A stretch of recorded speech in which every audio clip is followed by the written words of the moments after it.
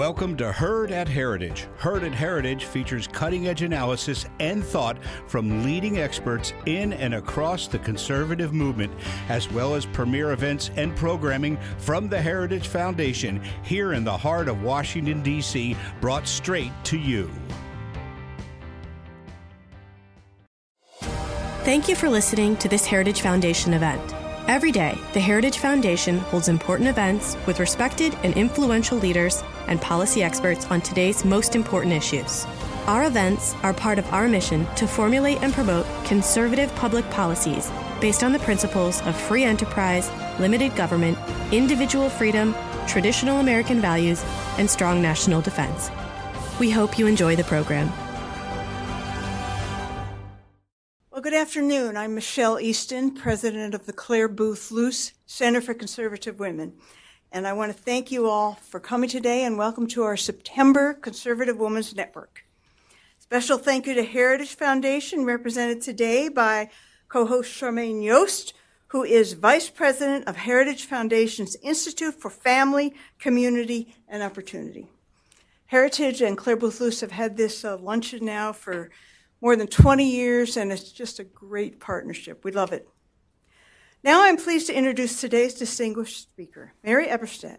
Mary is a senior research fellow at the Faith and Reason Institute in Washington, D.C., and author of this great new book, Primal Screams: How the Sexual Revolution Created Identity Politics, which she's going to talk about today. She's also agreed to stay and sign copies of her books after her remarks if you'd like to purchase one. Mary's other books include It's Dangerous to Believe, How the West Really Lost God, Adam and Eve After the Pill. Her writing has appeared in many magazines and journals, including Time, The Wall Street Journal, National Review, First Things, and The Weekly Standard. Her 2010 novel, The Loser Letters, about a young woman in rehab struggling with atheism, was adapted for stage and premiered at Catholic University in the fall of 2017. Seton Hall University awarded her an honorary doctorate in humane letters in 2014. During the Reagan administration, she was a speechwriter to the Secretary of State, George Shultz, and a special assistant to Ambassador Jean J. Kirkpatrick at the United Nations. She's also a founder of the Kirkpatrick Society, named after her late mentor.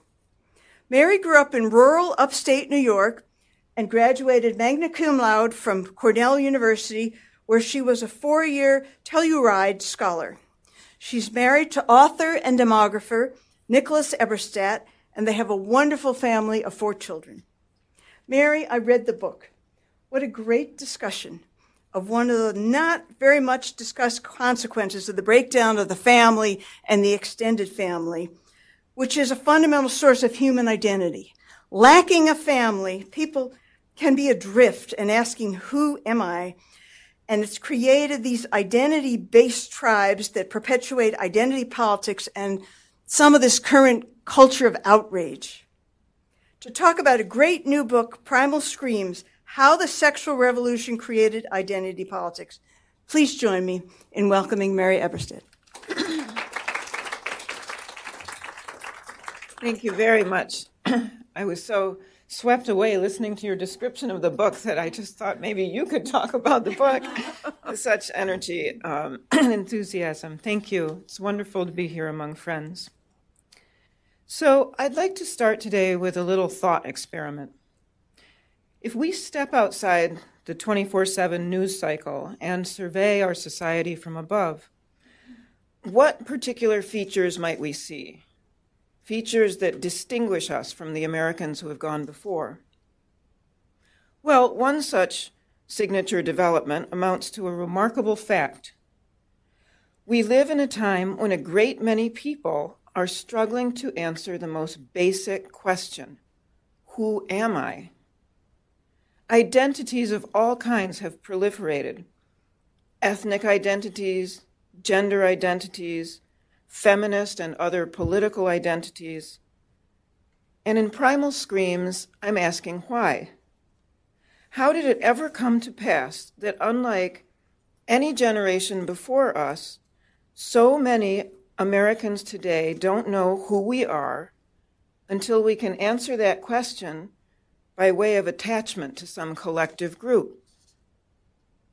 I wanted to address that confusion and to see what's really driving it. My thesis, in a nutshell, is this.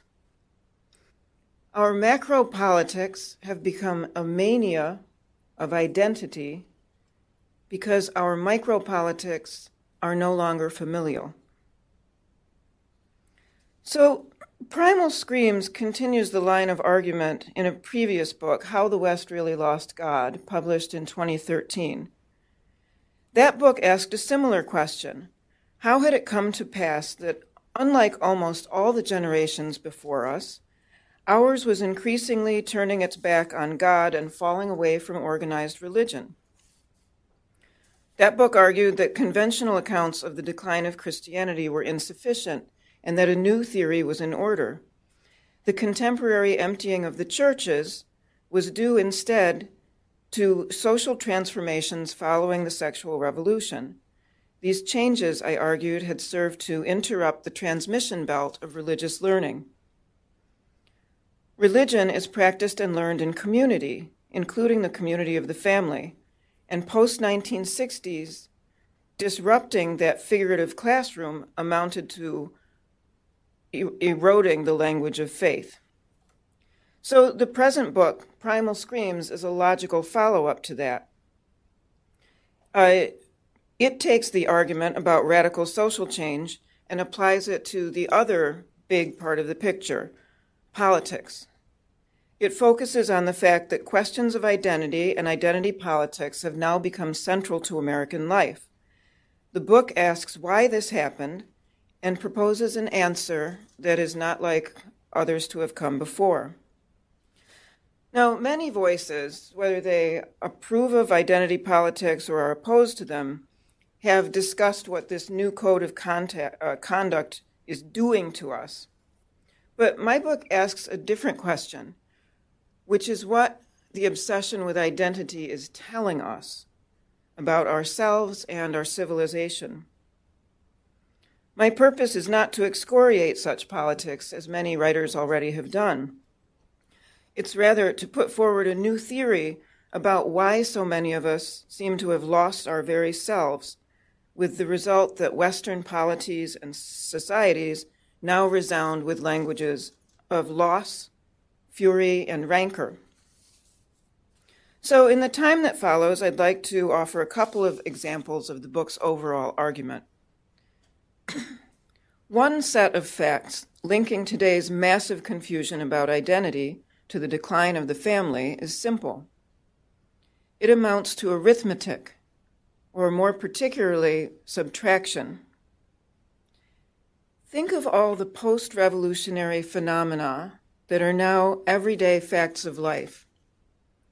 Abortion on a mass scale, fatherlessness on a mass scale, divorce, single parenthood, childlessness, the shrinking family, the shrinking extended family.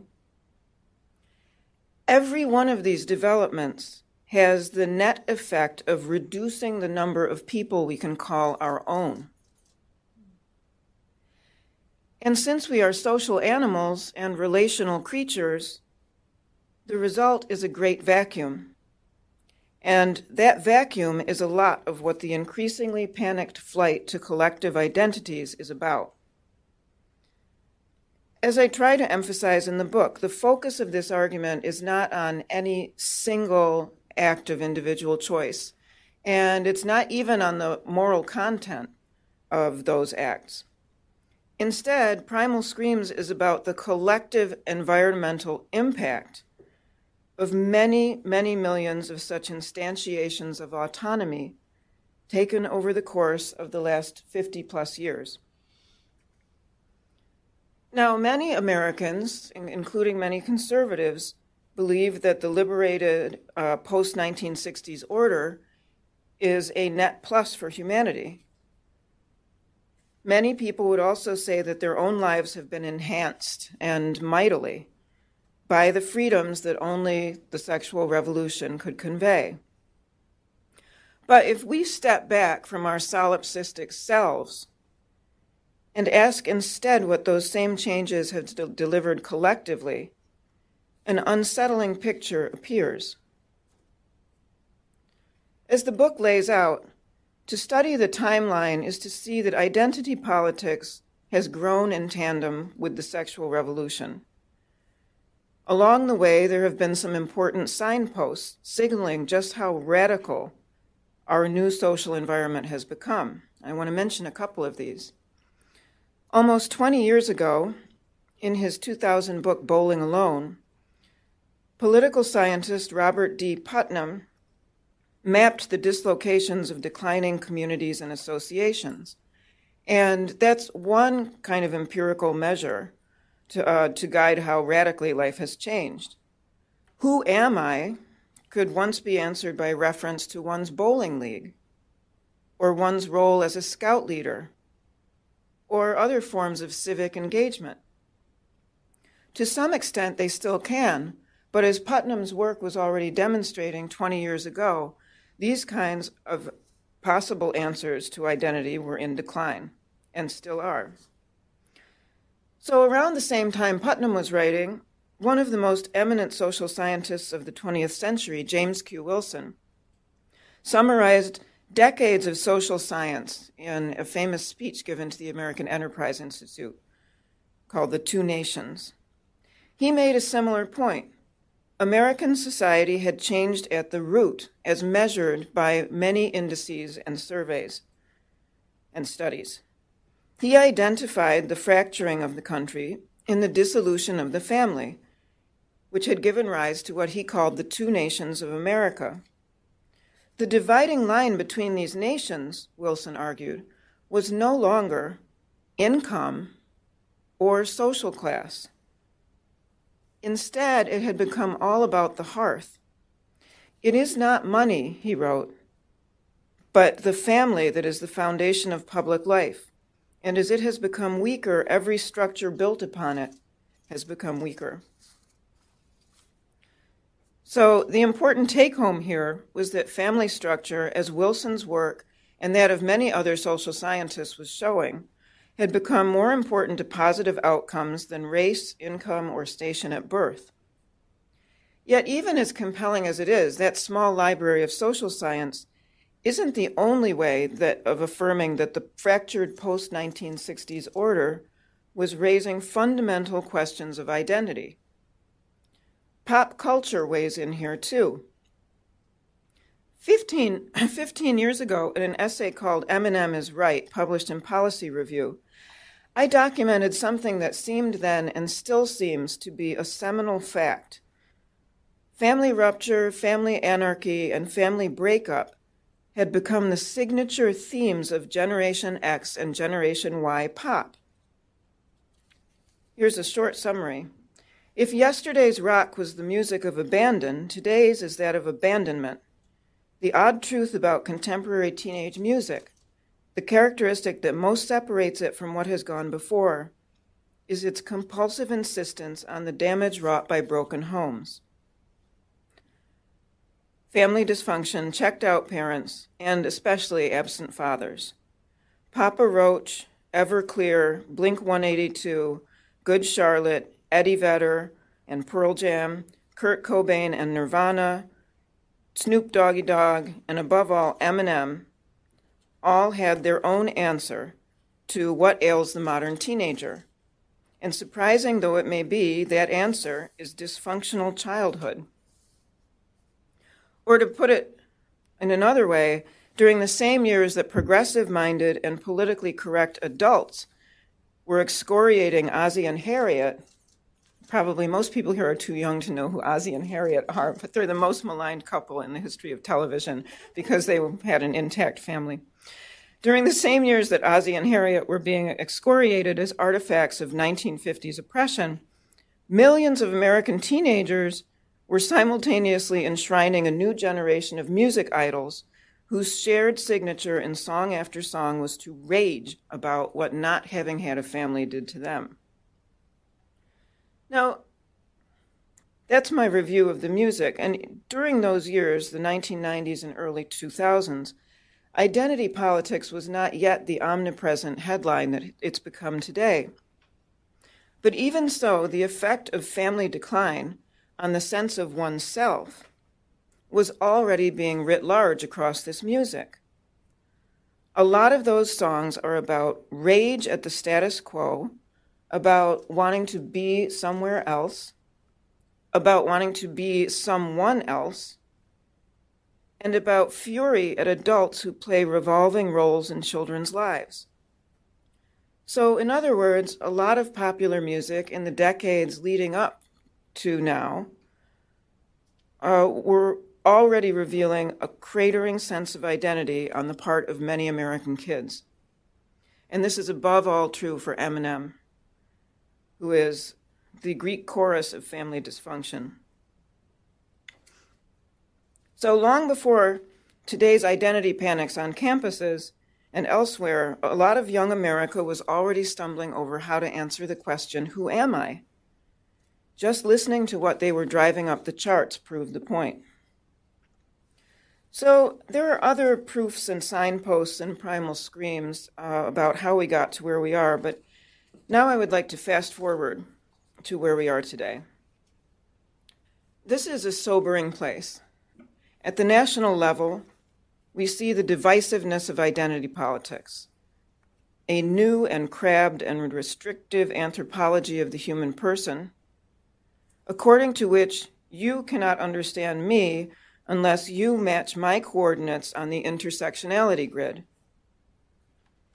Simultaneously, we see other signs of disunity and pathology, declining life expectancy for the first time in recorded American history, a spate of mass shootings, rising psychiatric trouble, especially among the young. This is something that I've been trying to zero in on for years now in 3 books. And at first this seemed controversial. Now it is just taken for granted.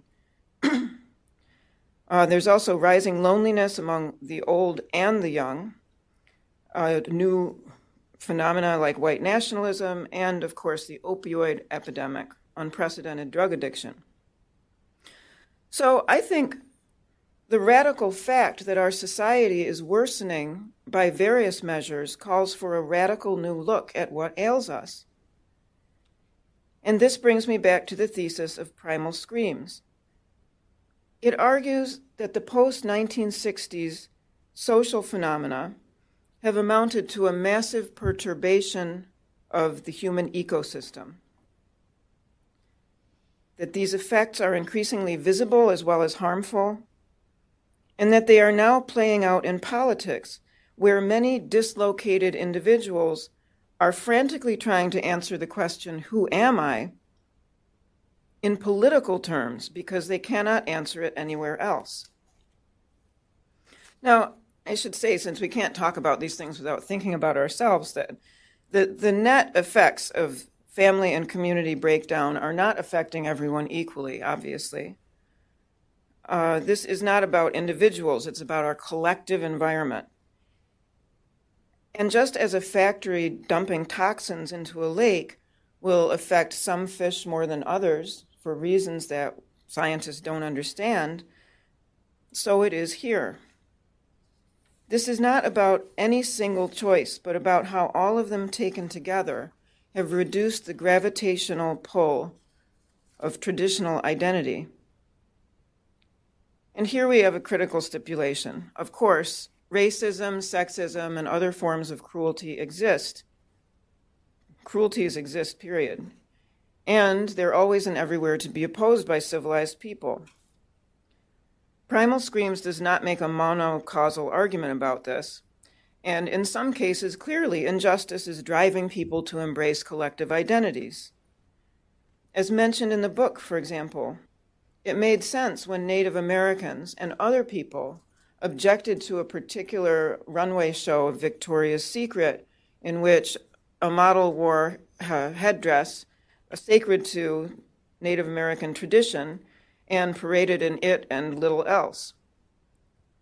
The outcry about stories like that makes sense, and it also makes sense when African Americans and others object to the existence of public reminders of racism, such as certain statues honoring certain figures.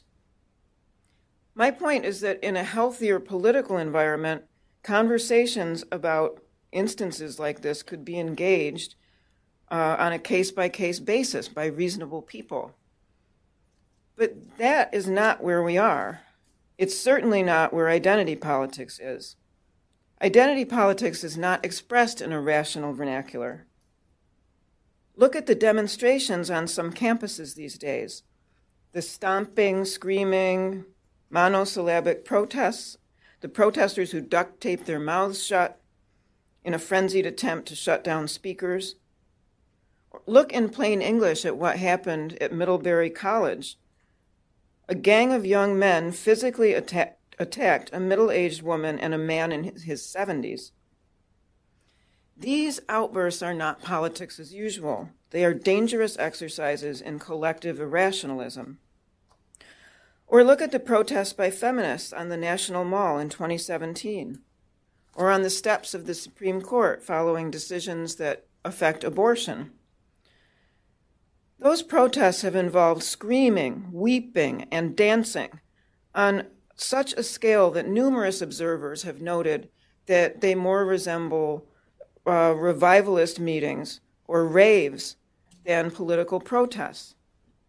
And this, again, is my point. In much of what passes for politics these days, and feminism is the oldest form of identity politics, we are not seeing reasoned debate, we are seeing pre-rational assertions of identity. And that's what makes such politics hard to contend with, to anyone who's not part of them. Just as political and other new identities have become substitutes for the more robust identities of community and family, so are these new identities defended with the kind of passion that most people once brought to defending their families and communities. The bottom line is that politics is now being increasingly driven by primordial needs and desires that have been detoured into politics, and that's why the book is called Primal Screams. In sum, the chronic regression to pre-adolescent language and behavior is testimony to something important about identity politics, its pre-rational origins. In closing, the question, who am I, is a universal human question. We're teleological creatures. We can't help but ask it. And it becomes harder to answer if other basic questions are problematic or out of reach. Who is my brother? Who is my father? Where, if anywhere, are my cousins, grandparents, nieces, nephews, and the rest of the organic connections through which humanity up until now has channeled existence and acquired identity? Every one of those assumptions that our forebears could take for granted are now negotiable. And as another closely related matter, the other traditional way of answering the universal question, by reference to religious faith, is now also off the table for many people. For millennia, most human beings have answered the question, who am I, by appeal to a different kind of familial relationship. I am a child of God, right? That's what is essential to my identity, my relationship to God, my Father. Not my sex, not my skin color, not my erotic desires, not any of these substitutes for traditional identity. So just as the family answered the question of identity via one's place in the order of it, so has religion answered that question via one's place in the divine order. And now we live in an age of rising religious illiteracy. And so one more answer to the question of identity is increasingly off limits to many people. Now, in closing, I would like to say just a few words about the contributors to this book. It closes with 3 commentaries. Columbia University, Mark Lilla is among the commentators, and although he disagrees with much of the thesis, since he is a prominent liberal, he does engage the book respectfully and with civility. And so do the other contributors, Rod Dreher, social conservative, and Peter Thiel, libertarian-leaning student of the French-born philosopher René Girard, who also figures in this book somewhat. So that we all have our differences, but we all hoped with this book to set an example of civil disagreement on purpose. We wanted to set an example that was at odds with the incivility of identity politics. Our hope, our mutual hope, is to open a conversation where none yet exists. And it's a conversation that I think is both necessary and overdue. In the end, as noted in the book, discussion of today's crisis over identity concerns anthropology more than it does politics. Since the sexual revolution, we have been bearers of a false anthropology that overestimates our solitary selves and underestimates our need for one another in the most elemental of ways. That conviction is why I wrote How the West Really Lost God, and now this new book. That's the consensus that Primal Screams is trying to change. Thank you very much. Thank you.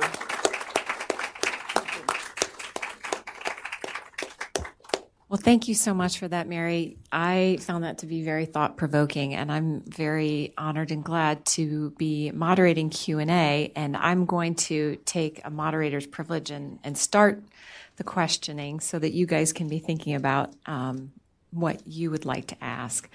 And given, I think it's particularly appropriate for this particular audience, I'd like to add one small addendum to your bio that I do think is relevant and that I know personally, which is that Mary was able to form a powerhouse marital partnership with that is, well known here in DC. Both you and your husband in your respective expertise is that I think is together as makes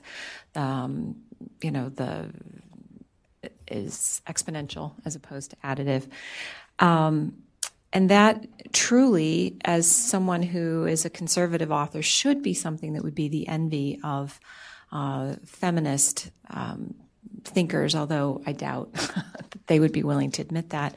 And together they've also raised some really, really remarkable children.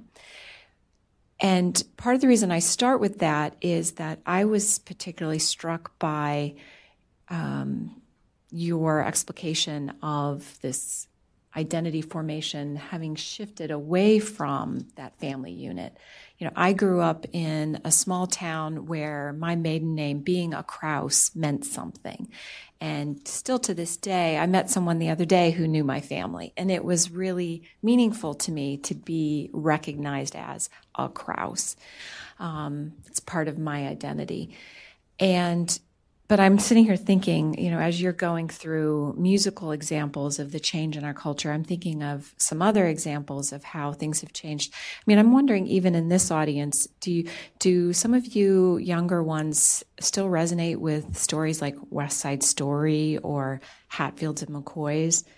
I mean, I'm just wondering if there's a generation where the intensity of the conflict between family units even means something anymore. So when you have that kind of degradation of association, of a whole generation that doesn't necessarily even understand what it means to form that kind of marital partnership because they haven't seen it in their communities, how do you start to rebuild that? Where's the path forward as we try to recreate those models for young people? Well, first of all, let me establish instantly that I don't hold myself up as an exemplar, and that our poor children, having grown up with two writers in the house, not one, but two, are always going to wonder what it would have been like to have normal parents. And they've made that point more than once. How to rebuild? Well, so I wish I had written the kind of book that comes with 10 bullet points at the end and says, now let's do this. But this is not really a policy book. I think we have a lot of collective hard work ahead of us. given the tenacity out there, given the resistance to this kind of argument, and given that there aren't going to be easy answers. But the first thing we have to do is get the diagnosis right. We have to understand where identity panic is really coming from. And right now, there are several answers out there that are not the right answers. It is not coming from the patriarchy, right? It's not coming from the gender binary. It's really interesting how people have reached for abstractions like this when the real answer to people's suffering is something that's much closer to home. I think literally so. But as with anything, if we don't get the diagnosis right, if we end up throwing money at the patriarchy problem or the binary problem, we're not going to get anywhere. So the first hope is that the diagnosis is convincing enough to give people a little shock of reality, after which they might start to think. Well, I think that's a really, if people hear nothing else today, I hope they hear that, because I think for those of us who are working to engage in the public square, we frequently come at these debates from a policy perspective, and we want to be arguing policy, and then we're so stunned when we come up against emotionalism. And why is it emotional? Because it is a question of identity to them. And if you don't understand that dynamic and don't find a way to grapple it, find a way to talk across that divide, then it's not a real conversation. So let me throw this open and hear from our audience. Is there someone who'd like to ask a question? And we do have a microphone over here, so if you wouldn't mind telling us who you are and locate yourself. Who are you as you ask the question?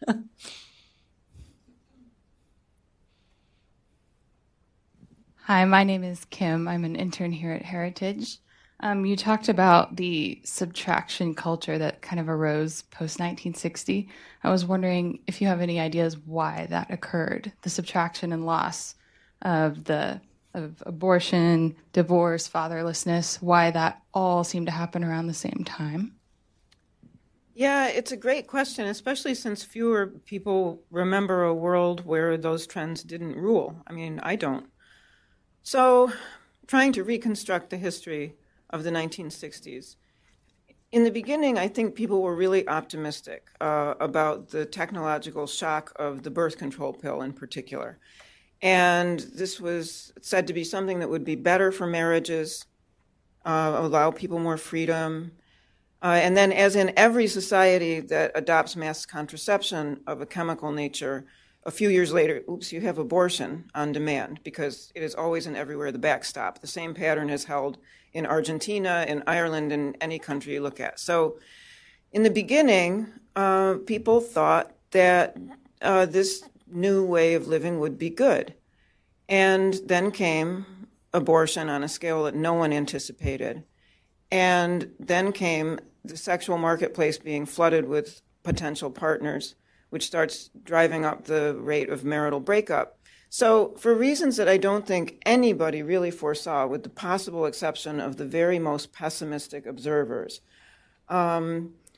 rates of fatherlessness, abortion, family breakup, all of these things start skyrocketing at the same time. And, you know, here and there over the years, you might see a little plateau, but basically they remain at levels no one anticipated that are, in the history of our species, something historically anomalous. As best I can reconstruct the timeline, it goes something like that. Mm-hmm. Next question. Hi, my name is Riley. Thank you so much for being with us today. I'm a Heritage intern here. My question is about Hollywood, and how do we push back against the impact of celebrities or a Hollywood elite that creates entertainment such as The Handmaid's Tale or normalizes abortion or the breakup of families? How do we respond to that with the ideas in the Primal Screams? Yeah, that's a great question. Trying to think of relevant examples of where in history you've been able to peel people off by rewarding them. I think we have to keep in mind that Hollywood's not a monolith. And we need to think subversively about this and be active about finding people who are part of it who are not of that mindset, and bring them into a network and reward them. Just by way of small but meaningful example, I am involved with a group called the Merry Beggars, which is a new 501c3 dedicated to finding young actors in New York and elsewhere who will not do, the obligatory nude scene, who will not otherwise violate their principles. And what we're trying to do is bring people together. Someone with a lot more resources and organizational power than I have might think of doing that on a bigger scale. But I think it's going to be that kind of infiltration from within and the holding up and supporting of people in the minority position that's going to make a difference to the culture down the road.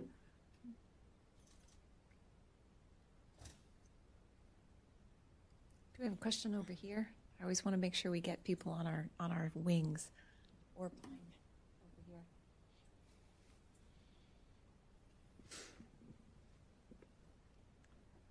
You brought up about fake tribes, and it immediately made me think of social media and how people sort of form these little groups on social media via hashtags or different media that they use. And I was wondering if you have any thoughts about kind of how that kind of puts people into these false groups that you feel like you're part of something, but actually maybe there's something kind of false about it. Thank you. Yeah, there's no doubt. Social media is like throwing gasoline on a fire. I mean, it contributes to all of this. And people seek it out, again, because they're disconnected from real life, right? And they go finding, and I believe this has been studied pretty well by now, they go finding identities online that reaffirm that this is their identity, etc. But as bad as it is, and I think it's really bad, social media is not what created this world. And I say that because identity politics predates the internet. What most sociologists agree to is that the founding document of identity politics was a statement by an African-American radical feminist collective in 1977. So this is well before the digital age. And that's the first place that people think the phrase identity politics was used, and it's also an expression of what we would come to take for granted as just, the world we live in, a world where, as the document says, we no longer trust other people to support us and have our back. We can only rely on each other for that. And that's already a terribly sad statement, because most people, or at least once upon a time, would say, who's got my back? My family has my back. So already, 1977, this is like the first generation of people coming of age after the sexual revolution. They already are saying they can't count on the family. And that's why I argue that these two things are joined at the root. That's interesting. You're making me think of a conversation that I had recently with another woman. Again, I think something that might be interesting to this audience. So many of us have these ongoing conversations about how do you make things work. And we were both lamenting the fact that we don't bake as much as we used to, and frequently or cook as much as we used to. And we're laughing about, having events where you hire food to come in, whereas in the South where I grew up, it was, always, it was your responsibility as a woman. This was part of your identity to put out the spread. Is this resonating with anybody? I used to see some heads nodding. And after the conversation was over, I was thinking about it a little bit more, and I thought it wasn't so much that my mother, well, she is a great cook, and she is also a Herculean entertainer, but she also was situated where there were aunts and friends, and you think of the church potluck where there was more of a community around entertaining and being a hostess and bringing people into the home. Does that resonate with anybody? And that was a helpful check for me in my own mind of my own expectations for my own life, but also a little bit sad in terms of your point of where this is leaving people feeling adrift. Well, so if we're going to tell stories, I could not make this one up.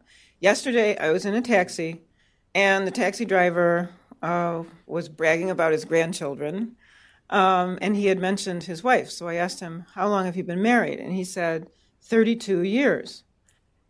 And then he said, and that's the most important thing about me.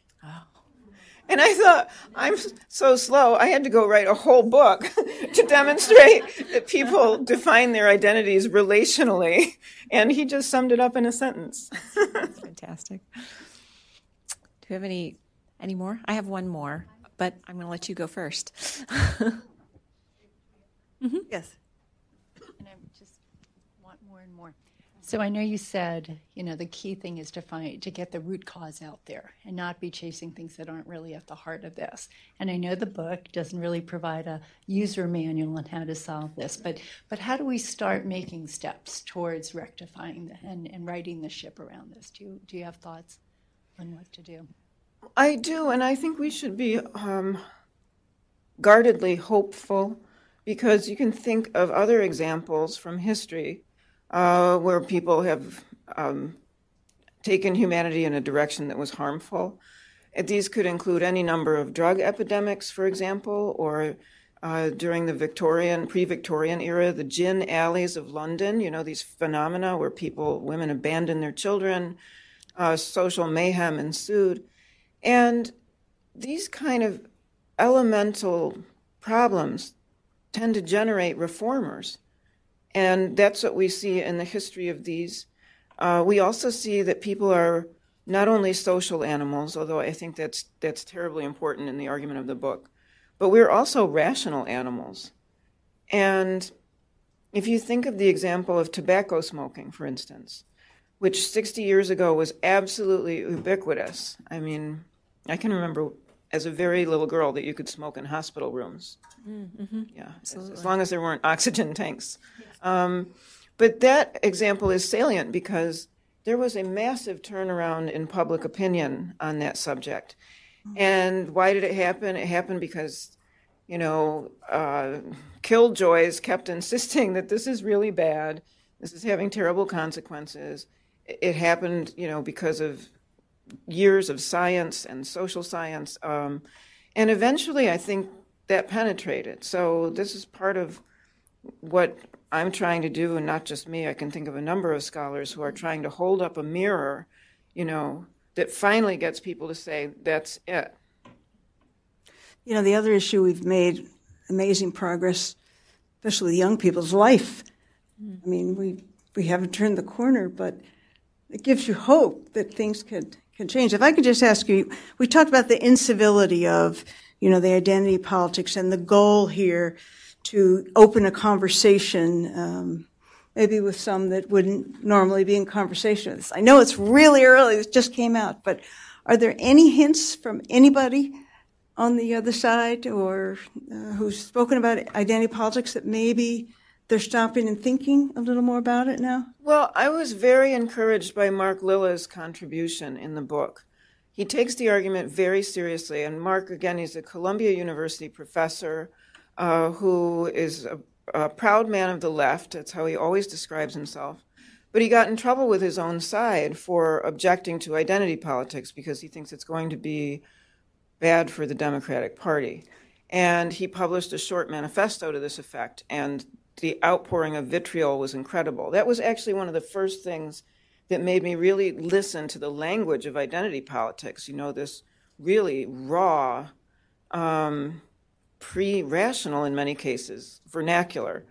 So I was very encouraged because Mark is critical of the argument, but he takes it seriously, and he says that his fellow men and women on the left cannot afford to ignore arguments like this. So I do think, especially as this way of doing politics alienates more and more people, that is, progressives keep kicking out of their own fold people who cross some line, whether it's about transgender ideology or the use of a pronoun. I mean, there is a growing parade of people who, Camille Paglia was recently attacked. Mm-hmm. There's a growing roster of names of people who once thought they were in good standing on the left. Now, where are they going to go? Well, I hope, I hope they come here and have a conversation among, people who are trying to reason together. And I'm pretty hopeful that something like that is going to happen. Some new coalition of the sane who can agree to disagree about important things, but to be civil and to try and move society forward despite that disagreement. I think, in a way, identity politics is going to help us in this perverse kind of jiu-jitsu sort of way. Okay, that's perfect. I always love finding a way to end on a positive, hopeful, chart forward kind of way. And I also want to navigate us to having enough time so that people can interact with you a little bit individually and also buy a book before we go to lunch. So, Mary, thank you so much for writing this book. Thank you so much. So Thanks, provocative. everybody. Thank you. We want to give you a gift from Heritage. Oh, thank you. Thank you for being here. Thank all of you. Mary's going to be right outside where you can get a copy of the book, and she'll be signing it. And then at 1:00, we'll have lunch down in the Shawl conference room, which is this way and then that way. So thank you all so much for being here. Beautiful. Thank you. You were brave to write this book. Thank you very much. Can we get a picture?